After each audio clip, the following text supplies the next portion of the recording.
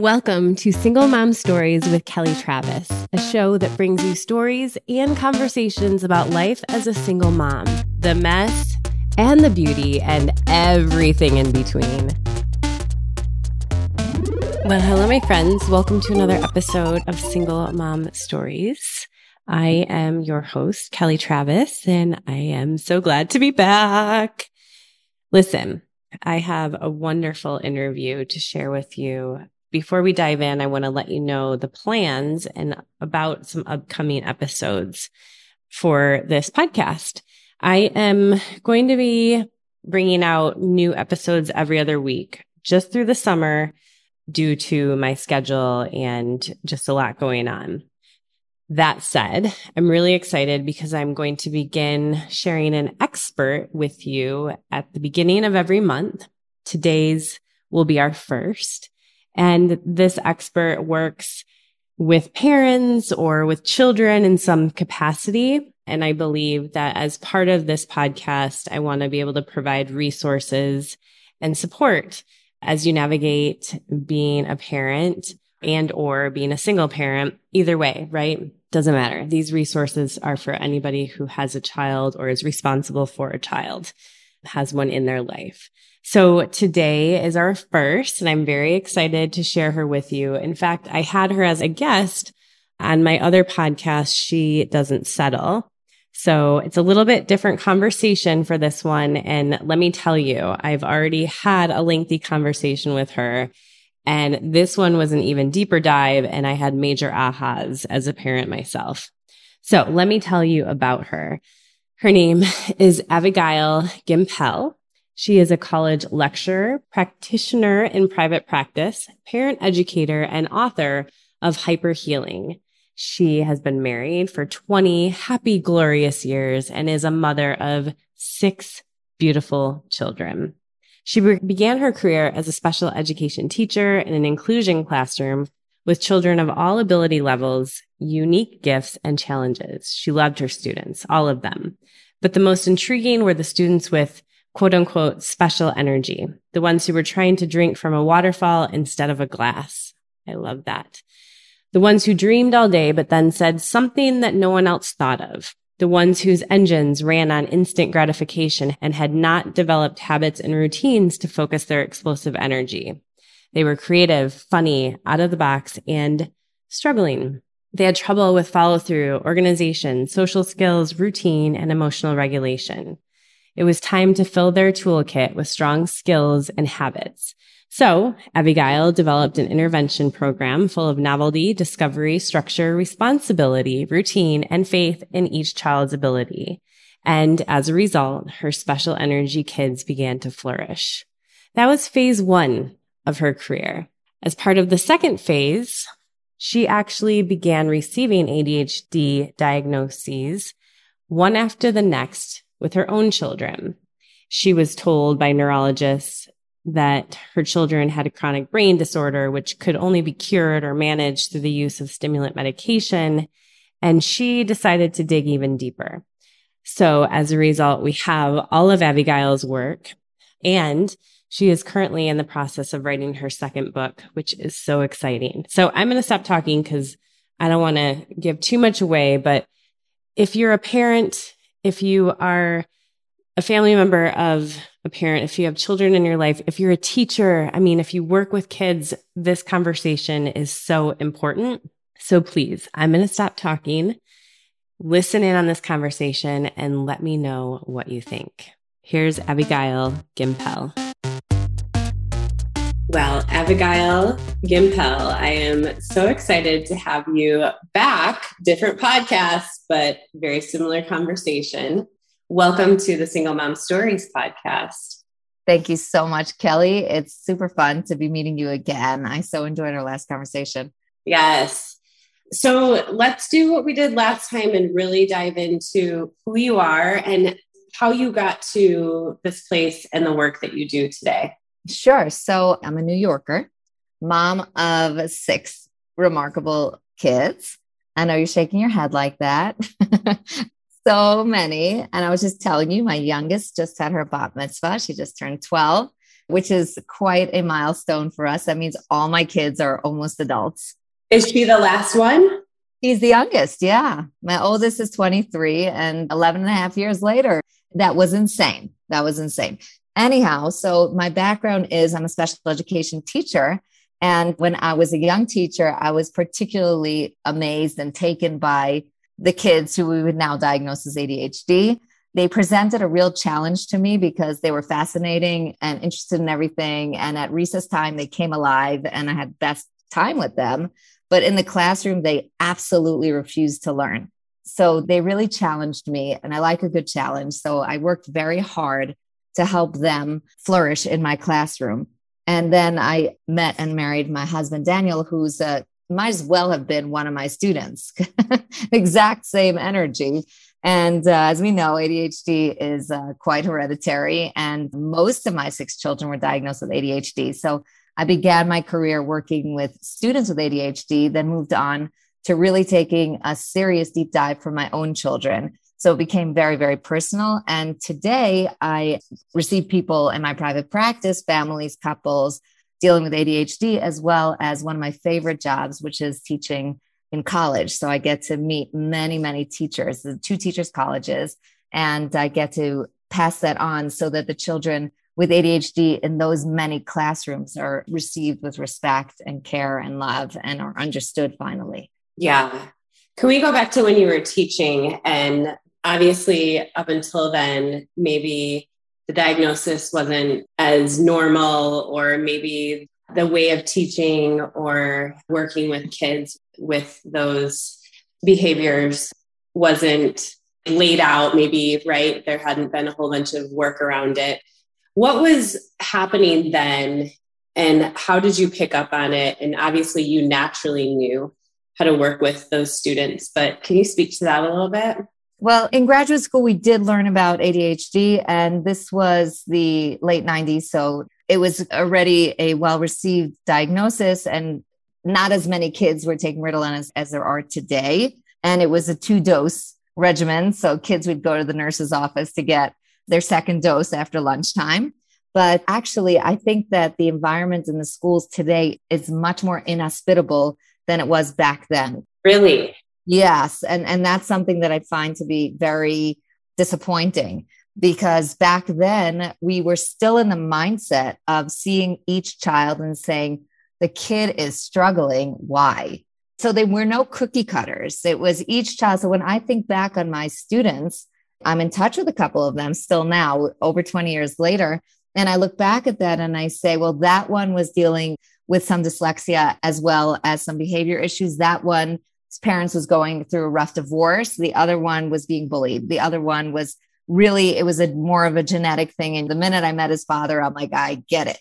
And it's not just boys. I happen to be teaching boys. Boys and girls can equally have ADHD. So I just want to clarify that. But back then we were trained to be curious, to look at the kid and say, what is causing the child to not flourish in my classroom? As the diagnosis has picked up speed and the prevalence of using medication has picked up speed, teachers have kind of gotten the message that when a child's not behaving in their classroom, it's not their job to fix it. The parents have to fix it. It never would have occurred to me back then as a young teacher to call the parent and tell the parent that the child's not behaving. Like, what's a parent to do? That's my job. I'm in the classroom. This is my domain now. Now it's a standard thing for parents to have to fix their child's behavior because the teacher doesn't have to. And what's tragic about that is that, discipline is a real art form. It's something that you have to learn as a teacher. And it's something I struggled with for the first 2 years I was teaching. And I had to turn to other teachers who were way more experienced than I was and copy them and ask questions. Discipline is gone as an art, as a piece of knowledge that we pass on, because it's not my job to discipline. It's your job to find the right pill to make your kids to sit down and stop bothering the classroom. And I should not have to suffer from one child bothering everybody in my classroom. Yeah. Wow. I didn't realize that it had gone that way. I mean, I know what I'm experiencing as a parent, right? But I wasn't a parent 30 years ago. So I don't know that shift has not been as positive, which is alarming, but so much is alarming right now. And so Can you outline maybe some of the behaviors that you were seeing in the kids that alerted you to it? Yeah. So what I saw was kids that just could not glue their bottom to the chair. That was one. And since I was teaching boys, I saw a lot of aggression. With the girls, you're going to see much more either meanness or being more reserved, like not knowing how to read the social map. But for the boys, they were just more aggressive. You know, you tell them to open their math page and start an assignment, and they couldn't get going. They couldn't put that pencil on the paper and start that first problem and then run with it. They would give up very quickly. They didn't know it right away, then they'd throw it out. And so there was a lot of movement in the classroom. There was a lot of not getting along at recess. That's why they landed up hanging out with me. And they'd tell me all sorts of stories. So that it was great stuff going on in their brains, but they were not relating great with their friends. And also follow through, getting homework done. And there's one more thing, which is a lack of mental flexibility. If there was a change in the schedule, that would get them, blowing up. Like they could not handle that, anything out of their own expectation. And those were the things I specifically targeted to help them work on. And that last one, the change in the schedule, did that prompt anger, or was it anxiousness, or what did that one look like? So different kids had different responses. I did see a lot of anger, but there were kids who didn't know what to do. Like, where do I go now? What do I do? Where do I put my books? How does this work out? That was a lot of the anxiety there.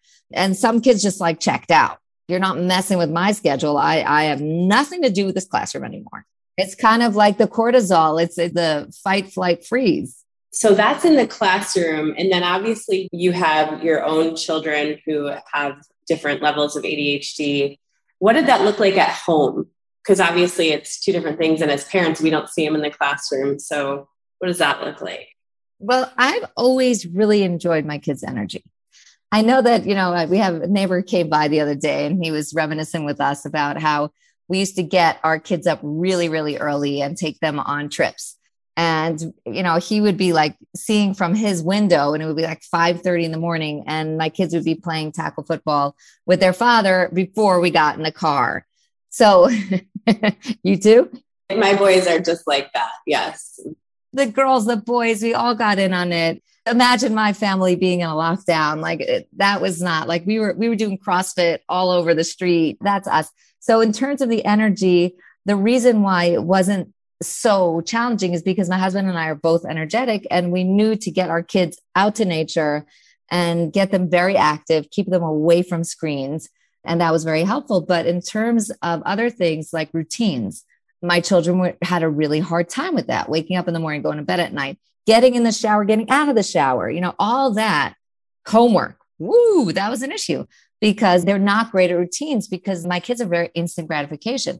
They want everything interesting, fun, now, dangerous, intriguing. That's what they're looking for all the time. There's nothing about homework that gets you there. So that's when I really started having to implement programs to help them develop habits. That's what they were really missing, because you only develop habits when you do something a bunch of times consistently, and that they weren't doing.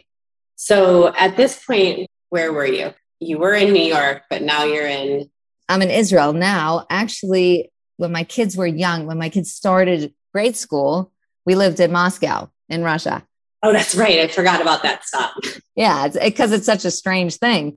Yeah, so we were in Russia. So when my daughter started first grade, we were in my oldest, we were in Russia, and they didn't quite know what to do with her. They're not very advanced on anything having to do with education. You'd be surprised by that, because we all thought that the Russians really know how to educate. I was in for a very depressing surprise on that front, because I actually taught in Russia as well. But we won't get into that. We're not slamming Russia right now, even though they probably deserve it. So I was actually teaching in the school that my daughter was studying in. And I'd come in and she'd be barefoot running up and down the hallway. So she's getting a good sensory input, but the teachers were good with it because she was bright. And when she was in the classroom, she was awesome. So they were so okay with it. And it was smaller classes. So they gave that a lot of support. The minute we moved back to Israel, that was a crash and burn. And that's when I went for her diagnosis, because suddenly I put her into a classroom of 28 students in a much more high pressured school where they were not tolerating the thing that really calmed her down, which was that running around barefoot a little bit and then going to sit down for 45 minutes. Right. Can we talk about the whole diagnosis thing? Because I think in terms of the US, I feel like there's like a split in terms of some parents want to get the diagnosis. Others are afraid to get the diagnosis. What if the school won't accommodate? What if they kick us out? I've had friends have this happen. Really? Because they say that they'll be able to accommodate and then they can't. So there's this split, right? Like, do I go and get this diagnosis because it will help my child, or will it? So can you speak to that and the importance of it and everything involved? Sure. So the diagnostic process I find disappointing because it's very shallow. You're not getting a lot of information as opposed to like a psychoeducational evaluation, not something that's done by a psychiatrist or a neurologist, but rather by a psychologist that's really digging deep into what's going on. If there's a learning disability, that I think is very valuable. If you have any suspicion that there's something going on, that's of course, that's more expensive. But the actual ADHD diagnosis essentially just asks questions with a rating scale about your kid's behavior. So that's just observable behaviors. I observe them, you observe them, we all see them. So we're not really adding anything. So all we're doing is getting a doctor's stamp of approval that I see symptoms, which the doctor is not necessarily going to see in the 20-minute visit. So in general, the diagnosis doesn't give me information. And I'm always curious when people say, the doctor finally gave me this diagnosis and now everything makes sense. Like, did you not know that you had trouble sitting? Like, we know it. My kids know it. It was my daughter's body double the other night. She was cleaning her room and she has trouble like getting it done. And she doesn't need me to help her. She just wants a human in the room. And I'm like, here I am. Let's talk. You know that you're struggling. You know that your sister can clean the room and you would like to have someone in the room with you to clean. I don't understand the mystery that's resolved. But in terms of diagnosis, there's really only two values to diagnosis. One is if you need accommodation, and therefore you don't get any kind of accommodation if you don't have a diagnosis. And if a parent needs that, then I say, get your diagnosis so that you can get as many services as possible. And the public school system does offer services for ADHD. It offers more for ADHD plus learning disabilities, spectrum. Wow, you're really doing great. So therefore, if you need that, the accommodations, go for it. The other reason is for medication, because you can't get any kind of medication without a diagnosis. Other than that, if you don't feel your child is either going to qualify or get the accommodations and you're not looking to medicate right now, then you're just looking at a healthy child who's struggling with something. And you try to figure out, how do I help this child? With help, you try to figure out, what can I do to help the child who's struggling? It's not like something took over the child's brain and now there's this ADHD monster in there. It's a child who's struggling with a bunch of different symptoms that can be managed and even overcome. I'm curious, just going back to your daughter needing you in the room to clean. Why is that? They like companionship. They like the energy of the other person. Let's say someone's trying to get their house in order. Invite a friend over. You anyway wanted to catch up with a friend. Let the friend relax with a coffee and you get your stuff done. You'll get it done. The minute I walked into my daughter's room, she just started going. And people with ADHD in general have more energy, not always, but in general, they have more energy. So you watch them work and it's fabulous. They're so capable. But to get that push, and I found that also with my students, if I just stopped by their desk and kind of hung out for a little bit or put my hand on the kid's shoulder, then they started and then it got rolling. They need that. It's part of the instant gratification. Getting feedback makes them feel good. And also being approved of. I'm doing a great job. And when I do it myself, okay, it's not so exciting. But when the teacher or the mother or the friend is with me in this process, I feel successful. Yeah, that makes so much sense. I mean, just in general, as humans, we love to have that type of feedback and validation. That makes a lot of sense. Okay, so you're in Israel. You're not finding that things are going as well as they were in Moscow. So what was your next step there? This was your first child that you realized. Yeah. This is my oldest. And the second one never was officially diagnosed. And from then on, one after the next, we're all pretty much diagnosed. And it's interesting because the second one, who's not officially diagnosed, is a combat soldier. And he's in his element. He's doing great. And that's actually something that's great. A lot of exercise, a lot of discipline. These guys really flourish. We're super proud of him, of course, as well. And so what happens is we're back in Israel, and I see that the only real available program essentially is Medicaid and take care of your child so your child does not bother the people in the classroom.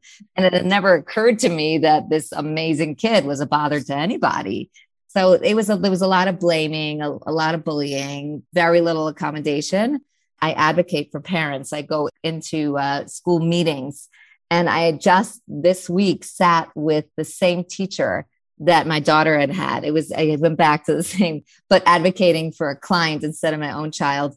They have not gotten better. They're stuck exactly where they were like 15 years ago. It's disappointing in every way, but they don't accommodate these kind of kids. And that's just the way it is. So I had to really start figuring out, okay, what's missing here? And send in the programs and initiate meetings with the teacher and say, okay, these are the things. This is the kind of communication. This is the sort of chart that would help her.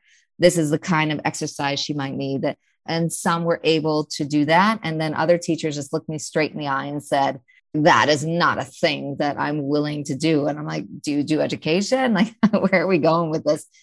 But we got her through elementary school and she is gifted. So that was helpful. And now she's in university, which is wonderful. But high school, she came alive because they started appreciating her and she started being able to choose things that were interesting to her, which is super important for these kids to be able to be focused on what they love.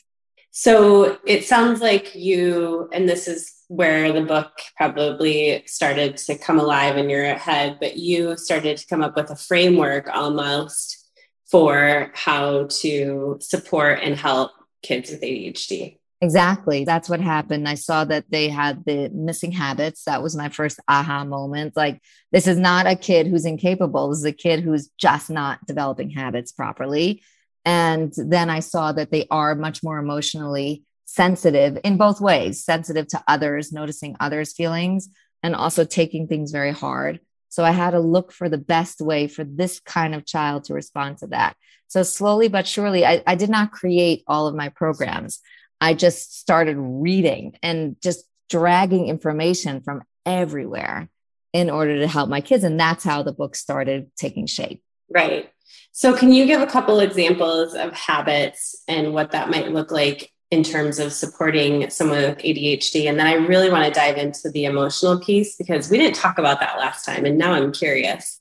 Okay. In terms of the habits, what we need to do is choose one routine that we're going to work on. We get very frustrated with our kids because they're off on everything. They're not getting up. They're also not doing homework. They're not going to bed. And my God, they've lost their toothbrush again.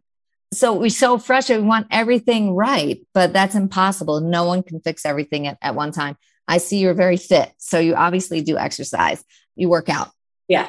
People who work out are very insulted when you say they do exercise. But the point is, like, if you were coaching someone else who was out of shape to get fit, you wouldn't say work from morning till night. And you wouldn't say do an hour and a half routine, even though by the looks of it, you probably could do that because they're missing habits. They will fall apart. So here, the same way, I start with one routine. So I would work with a kid on the routine of getting up in the morning. So I would divide that into 4 parts and reward each segment of it because these kids are, we said, black and white, inflexible. They're all or nothing. So if they don't get part of the morning right, they wake up a little bit too late, it all goes in the garbage. Forget it. I'm not getting out of bed. So therefore, I want to have that as just one segment. But 1 second, you got up late, you still can get dressed and you're going to get points for that and you'll succeed.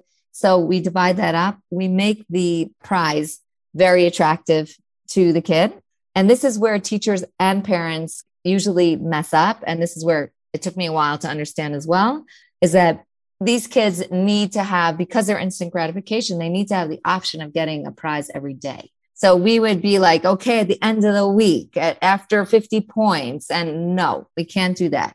What I do is I set up a menu of all sorts of different prizes they can get. and I try to make them experiential so they remember them. We always remember experiences better than receiving an item. So, making something in the kitchen or going out with a parent for a special event or choosing dinner tomorrow night or having a sleepover, things like that are experiential. And now these are things that you might give them as well for free, and that's fine. But we want to add to it so they can get more of whatever it is. You could, of course, reward with money or with a chocolate bar. That's fine. But I prefer it be experiential. And then the kid has the option to get a prize, which keeps the child engaged and interested. The main reward here is the parent's feedback. As they're going through the morning, we have to be the one to be cheering them on the whole time. That's great. You got up on time. Look at that beautiful smile on your face. The whole house is energetic because of you. This is fantastic. Really, in a very deep, loving, caring way, we need to be giving tremendous feedback because that's the instant gratification. The points and the prizes are in addition to that. And we do have to maintain this for at least a month because that's what it takes to create a habit. So a warning to moms specifically is you have to make the program according to your ability and not your children's needs. Because if you make this big, elegant program and you can't keep up with it, forget it. If you can just do one thing in the morning, just have them get up on time, and that's what you can handle. And you could do it with a point and with a huge compliment and stick with it every day. You're a grand success. I love it. I'm thinking about my child again. I'm curious on the flip side, when it comes to discipline, what's the appropriate way to discipline someone with ADHD? Because this is where I'm getting hung up, I think. Right. I was actually just now before our conversation, I was recording that chapter in my book for the audiobook, which hopefully will be coming out in the next few months. Anyhow, so that's very fresh in my mind right now. So the discipline is more important for kids with ADHD than anyone else, because whereas they are the most discipline resistant, they also need it more than anyone because they're not good on boundaries and they're asking for boundaries. And the more we back off and let them figure things out, the more wild they get because they want us to kind of hold on to them. So we make a lot of mistakes with discipline, which you and I as mothers both know. We all first mess up. We yell, we punish, we threaten, all that stuff, or we disengage and let our children run us over. And Jordan Peterson gives us a big warning there. Don't let your children do things that'll make you want to take revenge on them because you think you could hold on to it and you think you could just let it go, but you can't. You'll end up being nasty a different time. Right? Isn't that true? Yes. Mm-hmm. Yeah, I think that's some fantastic wisdom from Dr. Peterson. But my system, which is based on the work of Dr. Alan Kasdan, is that I work on a system that's what I call the cookie punishment, which means that let's say you were to mouth off at a friend and you feel bad about it. You were in like a nasty mood and you want to apologize. So of course you can just call and apologize in the WhatsApp, whatever it is. But the better way to apologize would be to like bake your friend something or like a little gift, something small. And that gift is not for your friend. That gift is 100% for you because now you feel better. Okay, we're even. I'm a good person. We love each other. Everything's all right. But the action of doing something really frees you. And the two messages that we want to give our children is number one, we believe that they can do better than they're doing now. And when we don't punish them, we're saying we don't believe you can do better. This is the best you can do. So I'm going to leave you alone because I wouldn't want to torture you. But if I say you need to stop and change your behavior now, I'm saying, I know you can do it. So that's number one. And number two is I want to give you the opportunity now to bake me cookies. In other words, I want to let you, since you did something that kind of reduced the happiness or whatever is going on in our home, you now have the opportunity to do something in order to bring that back. And it's an opportunity for a child. So I would have a child clean something up, fold some laundry, wash a window, something physical that they can do. A lot of times the kids will be like, no way, I'm not doing that. And especially if like you told them to clean their room, they didn't clean their room. And now you're like, okay, you didn't clean your room, empty the dishwasher. So that doesn't work. But the second option of punishment is to take away either a privilege or an item from the child for a short amount of time. The power of the punishment is in its immediacy and consistency, not in the size of it. It doesn't have to be painful. So your child, smacked your other child in the car. So whenever you get to your destination, the child will sit next to you on the bench we had that going to the beach. I actually include that in the book. So I'm making believe that it's happening to a different family, but it's actually my family. So now you know the truth. So I just sat with my daughter on the sand on the beach for 15 minutes. And then she got to go in the water like her siblings. But it was like, I kind of took that away from her. And what happens with children when we really do tell them we believe they can do better is that they feel safe. They are so loving because they feel like, someone's got my back. So this system obviously requires a lot more information. I'm kind of giving it to you quickly, but I have a long chapter on it. I got to read the book.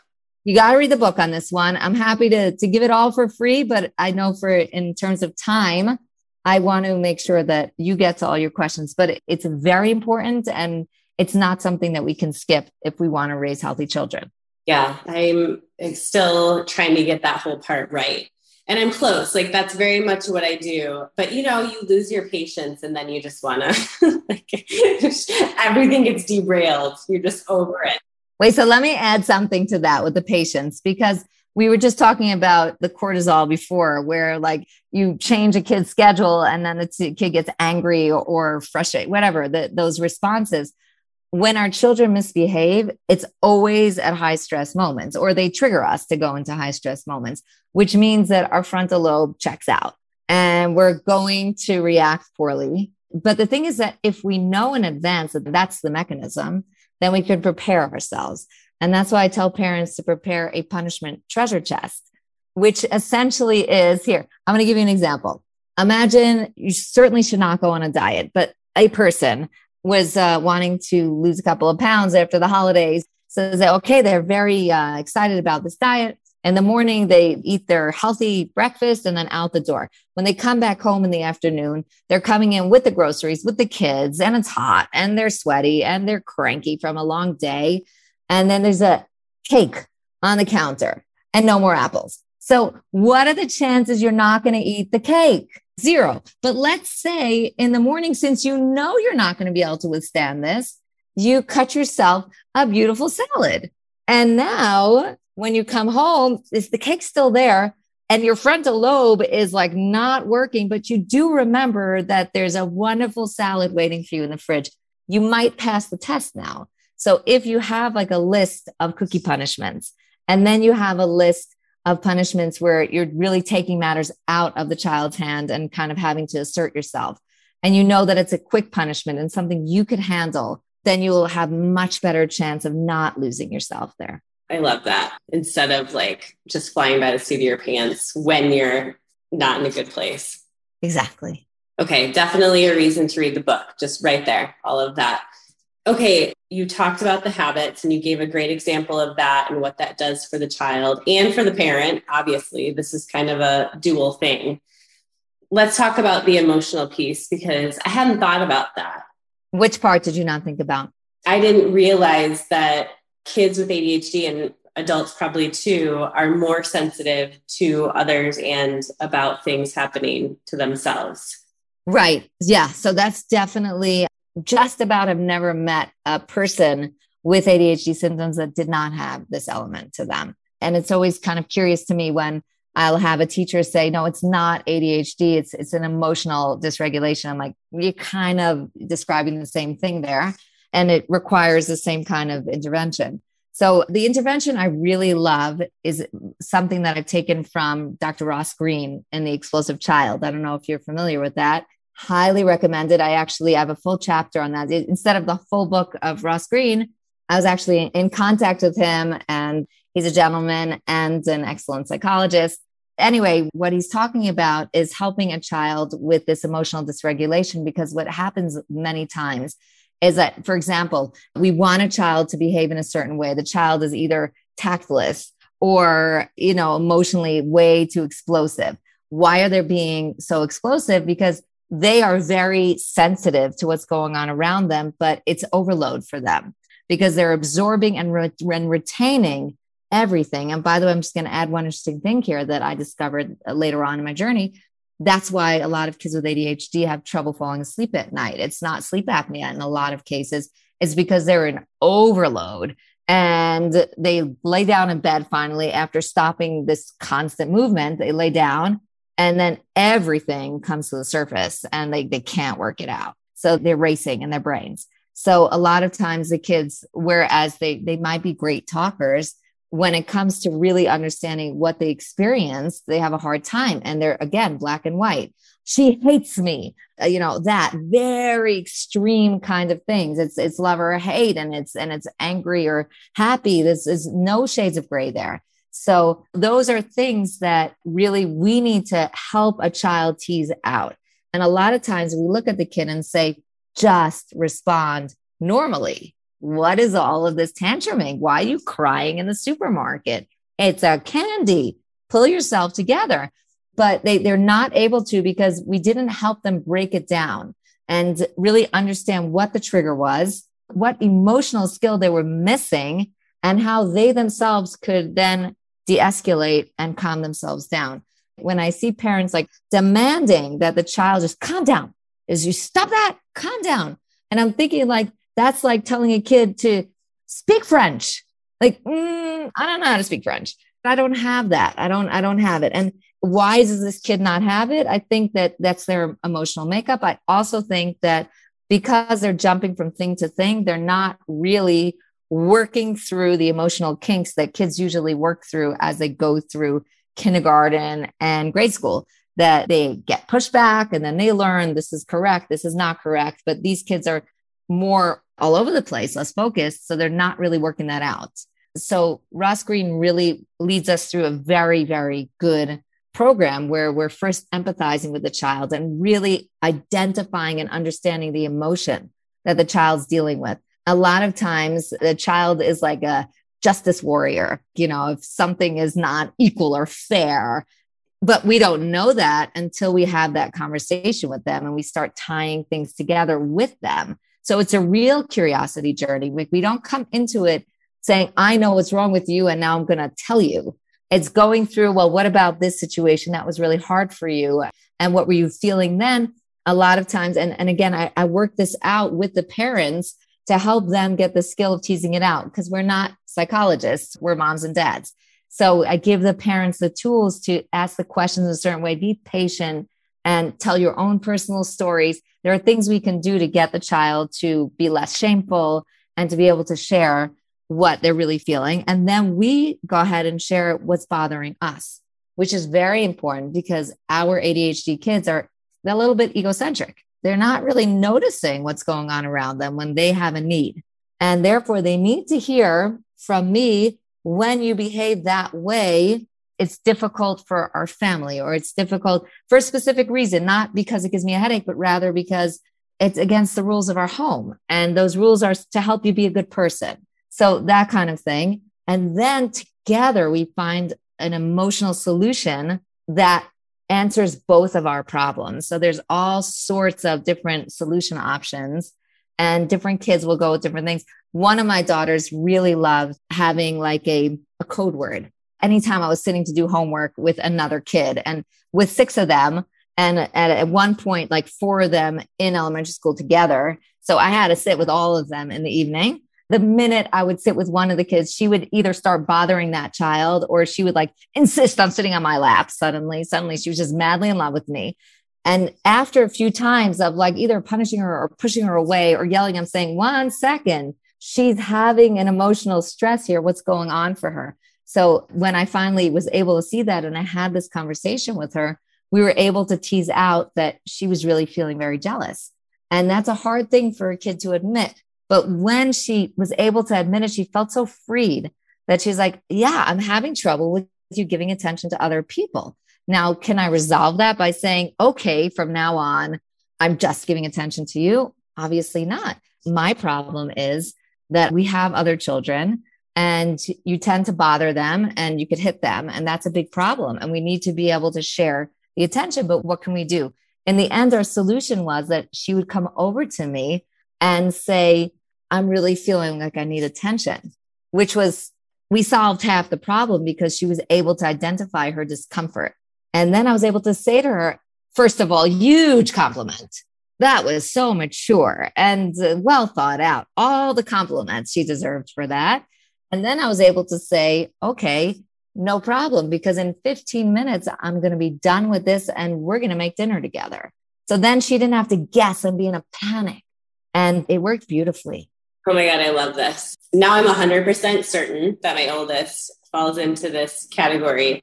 I have a question, like a personal question that maybe this will help others.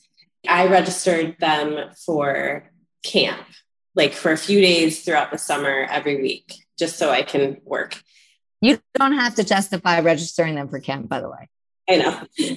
The camp is, there's no structure. There's like lots of things happening. And the first day afterwards, he was really upset, right? But couldn't communicate why. And my youngest like loves chaos. And so had no problem with it, right? It's like a sports camp. They can run around and do whatever.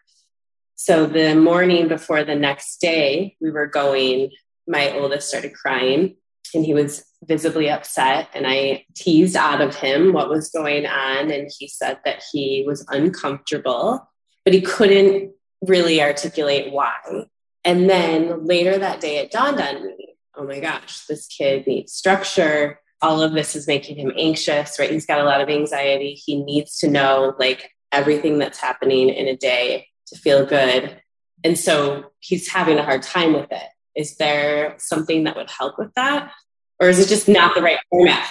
It might not be the right format for him, but we wouldn't discount it right away because there are different solutions, like having, one of the counselors being more on with him. That's a possibility. But before we would find the solution, I would want to include, if it was my child, I'd want to include my child to really explain what is his experience and really so that he understands, so that he can ask for the right kind of help. And then at that point, once he and you really understand what's going on for him, and you could say what your problem is, that you see that he is a child who needs structure and you feel like maybe this is not the right setting that you've sent him to. I think that's comforting for a child to know that you're seeing him and that you're really thinking about his personal needs. So at that point, you would start working with him on solutions. And one of the solutions can be that he's able to turn to the counselor and say, if there is an adult counselor that's being responsible at all, it doesn't seem like from your description that really exists. But if there is something that he could say that he's feeling chaotic or that he needs to kind of know what the schedule is, that's something. Or you could ask him if maybe it would help if you went into the camp for a little while and saw what the schedule is. And then you can tell him in the morning before he goes that this is going to be the schedule for the day or for the week so that he can have it. I don't know if he has a phone, but if you could have a picture of it. I hope he doesn't have a phone. I don't know how old he is. No. Excellent. Go you. But at least you can copy that so that he has it at home. And besides for that, I really enjoy hiring young teenagers to help me out with all sorts of things, tutoring, going out to the park with my kids. So this might be an opportunity for a teenager in the camp to kind of be with him, but try to tease out what are the things that are the most challenging for him. Is it not knowing where they're going next? Is it that he doesn't know the rules of the game? Is it that he can't figure out the campus of the camp? So try to really figure it out so that you can troubleshoot with him and that he's really very much part of that journey. Yeah. One of the things I know is getting to him is behavior of some of the other kids. Like, again, you said a justice warrior or something, like he's a very rule follower. I'm borrowing from the leftist justice warriors who are out there fighting Roe versus Wade being overturned, but I'm talking about it in the very innocent little child sense of they like justice. Yeah. But he, recognizes that is a behavior that he, and so it makes him uncomfortable. I think there's a lot of things, but that's super helpful. And hopefully others can hear this conversation and recognize like how you go through that process and have that conversation and come up with solutions. I think that's critical.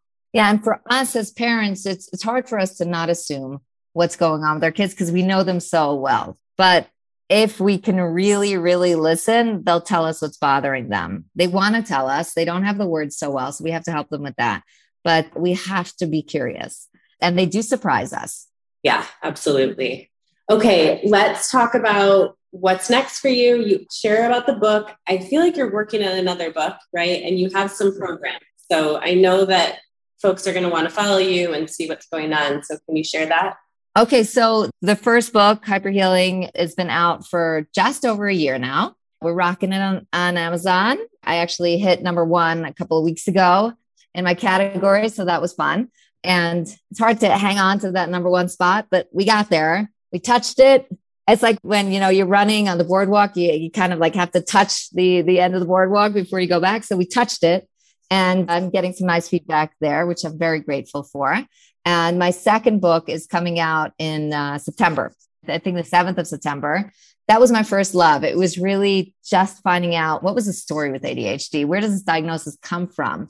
What's the medical and scientific basis of it, the history of it? And then I really go into a deep analysis of the medication, of each type of medication. What does it do for you? What does it not do for you? So really, the reason I put this out, it's going to be controversial. People are going to get upset because I do go against the grain. None of it is my own opinions. It's all based on mainstream science, 100%. And it's millions of citations. It's all stuff that you're going to find in the New York Times and the Washington Post and real well done science. So the reason I did it was because I feel like parents do not have informed consent when it comes to their kids' intervention program. So the first book really gives the parents an alternative program and a complete program from beginning to end. So you really know what to do with screens and diet and sleep and exercise and the behavior stuff and emotional. It's really a full program, very dense. It's been described as very dense. But then the second is for the parents who need to know. And that was me. I needed to know what was going on so I could make proper decisions. Some parents need that. Some parents don't, but it's a fun book. It's interesting. It gets you angry. It gets you excited and gives you all the information that you need. And I'm super excited about it. It's called Hyperhealing, Show Me the Science. It's a continuation of what I had already written, and it's fun.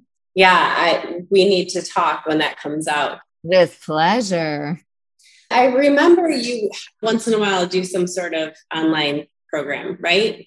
So I just completed a free online training, a 3-part training. I'm actually going to be doing another 3-part training specifically for a group of psychologists, teachers, doctors in Kenya in the next couple of weeks, which I think will be very culturally interesting for both me and them. So I'm looking forward to that. Every once in a while, I put out a free online training, and that's mainly for people who want to be group leaders, because I wrote the book so that parents can read it together. And if you have one leader who could help you get through it, who's not necessarily a leader amongst peers, essentially. So that structure really helps parents get the support they need from each other, but with one person as your point person, assigning homework and getting you to the next topic. That was always my vision. That's like having the book as not something you sit and read at home, but rather something you do with your girlfriends and the other moms and dads in the neighborhood and teachers if they want to join. That's a training for group leaders. And then I have a deep dive training, which is for parents. That's a paid training that really walks parents through my program and helps them really visualize how to do it with their own children. And people are then welcome to be in touch with me throughout the program and get personal advice for their own kids. Perfect. I love it. I'm going to provide the link in the show notes. Where can everybody find you?